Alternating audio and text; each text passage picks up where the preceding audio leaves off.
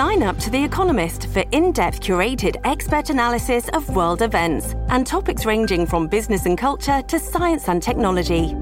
You'll get the weekly digital edition, online-only articles, curated newsletters on politics, the markets, science, culture and China, and full access to The Economist Podcast Plus. The Economist is independent journalism for independent thinking. Go to economist.com and get your first month free. Just a few minutes ago, I posted something on Instagram and I see people are struggling to understand it because it's just that ridiculous. I realized after posting it, because some people are saying, hold on. Am I reading this right?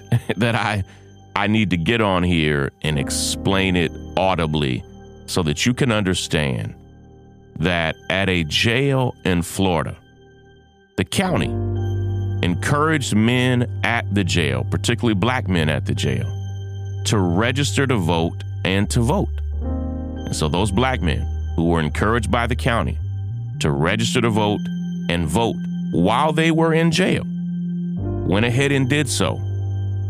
It turned out to be illegal, and now they have added a year of jail time to each of those men's sentence. Let me unpack and explain it. This is Sean King, and you're listening to The Breakdown. The Breakdown. The Breakdown.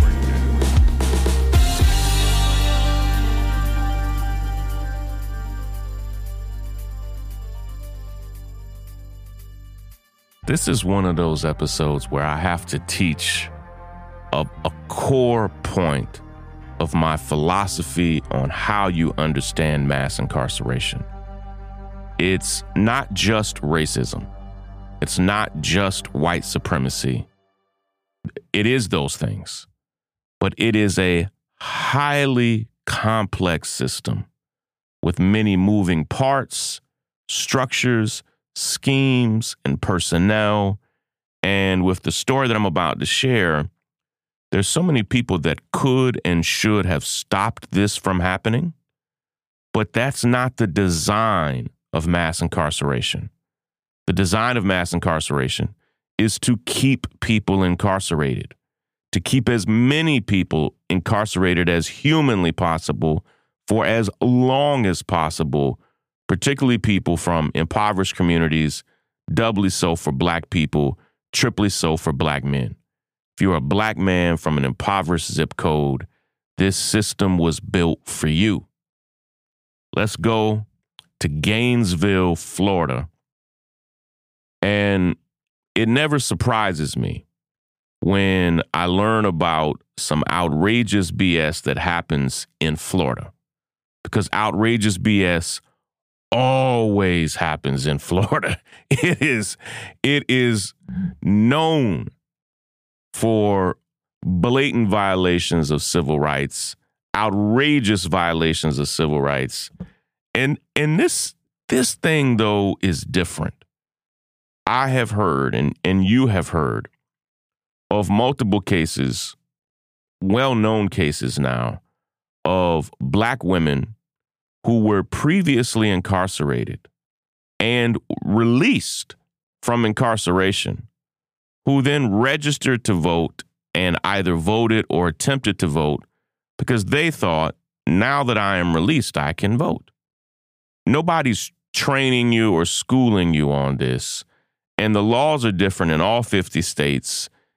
They're different in some states in every county. There are systems that help people in some counties and don't help people in other counties.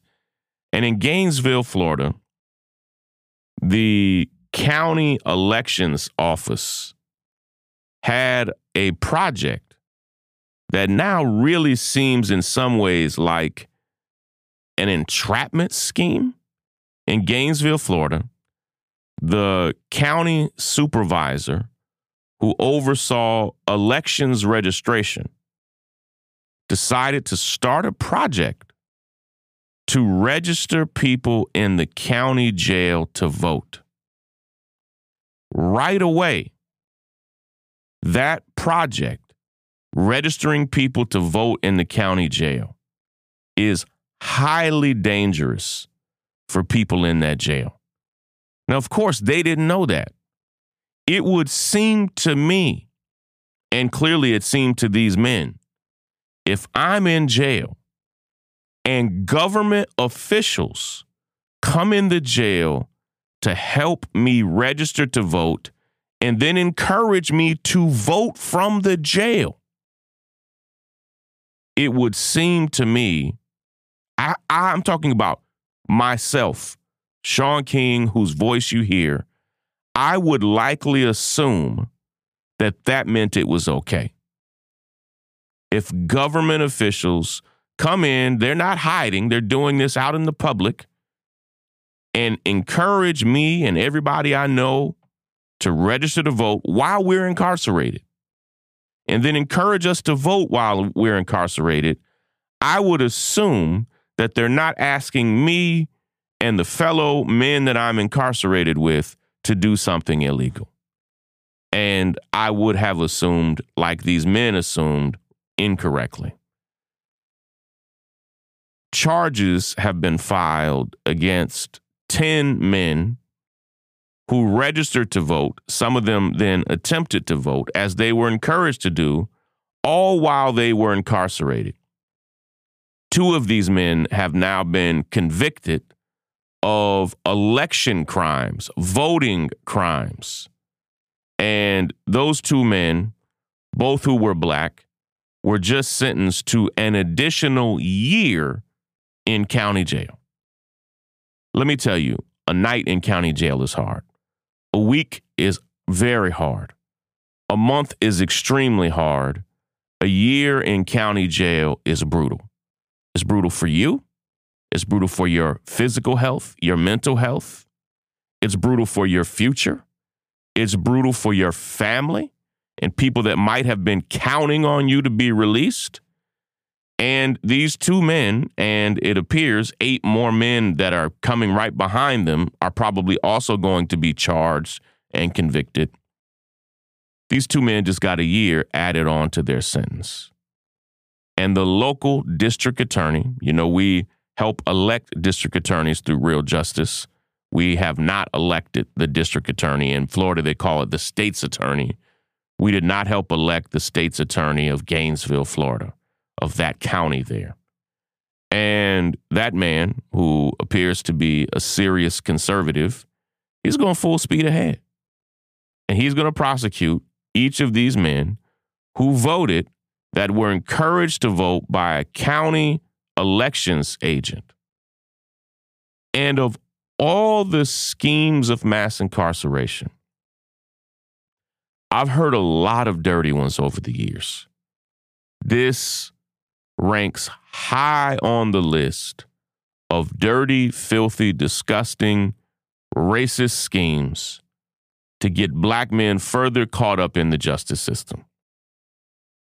Whether or not a jail is a for-profit jail or a government jail, let me explain to you. It's always about money. Jails provide jobs.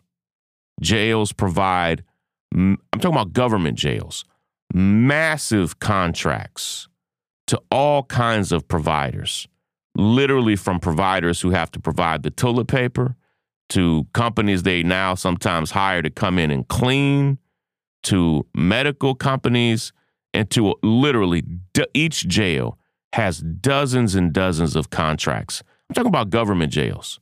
They have private contracts with dozens of companies that then rely on them for their profits.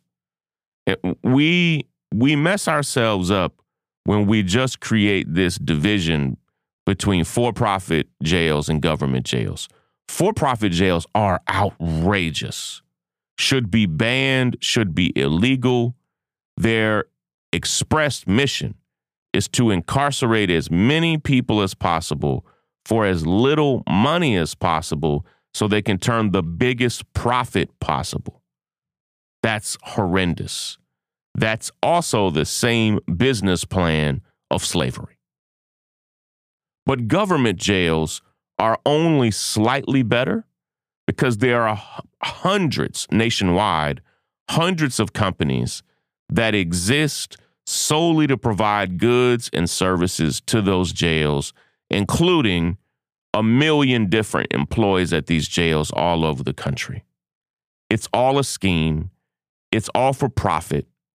It's all for greed. It's all for power. None of it is about safety. A city or a county is not safer because these 2 men just got a year added to their jail sentence because they did something that the county actually asked them to do. Now, that happened in preparation of the 2020 election. But in 2022, many counties now have an automatic way to test and tell somebody whether or not they are able to register to vote or able to vote or not. And it's outrageous that in the case of that system not being available, somebody who's just not literally, earnestly not sure, trust me, nobody votes illegally, knowing that it's illegal, knowing that it's going to add time to their sentence in this capacity. These men were duped. And it is one of the most quintessentially American things I've ever heard. Listen, I've got to run. I was out. I didn't quite feel well yesterday, but I'm heading into my Wednesday therapy session. I encourage all of you who are listening to my voice right now to consider therapy for yourself and for your family. It is not a magic pill. It doesn't solve all of your problems, but it definitely helps you understand who you are, why you are, and what you can do to live your best life. Listen, if you're not yet a member of the North Star, we need you. We need your support now more than ever. Go now to thenorthstar.com and become a member today. Love and appreciate all of you. Take care, everybody. Break it down. The breakdown. I'm Tiffany Hawkins. I'm Alan Boomer. And we are the Momentum Advisors. Every single week, we talk about wealth management, personal finance, and entrepreneurship. We are financial advisors by day. We're entrepreneurs by night. We're building wealth for ourselves, and we want to make sure that you understand how to build wealth in your own family. Tune in for shows like Is Your Money Racist? Retirement Savings, Investment 101. We literally run the gamut on all the things that you need to know about financial wealth, creating a legacy for your family, and really just wealth creation as a whole. What we find is that these conversations are happening, but they're not happening as much as they need to in diverse communities. And so we're bringing a new voice, a new amount of energy, and we want you to tune in. So we bring the tips, we bring the strategy, and we always bring the good news. So make sure you tune in every week to the Momentum Advisors. There's something for everyone. Momentum.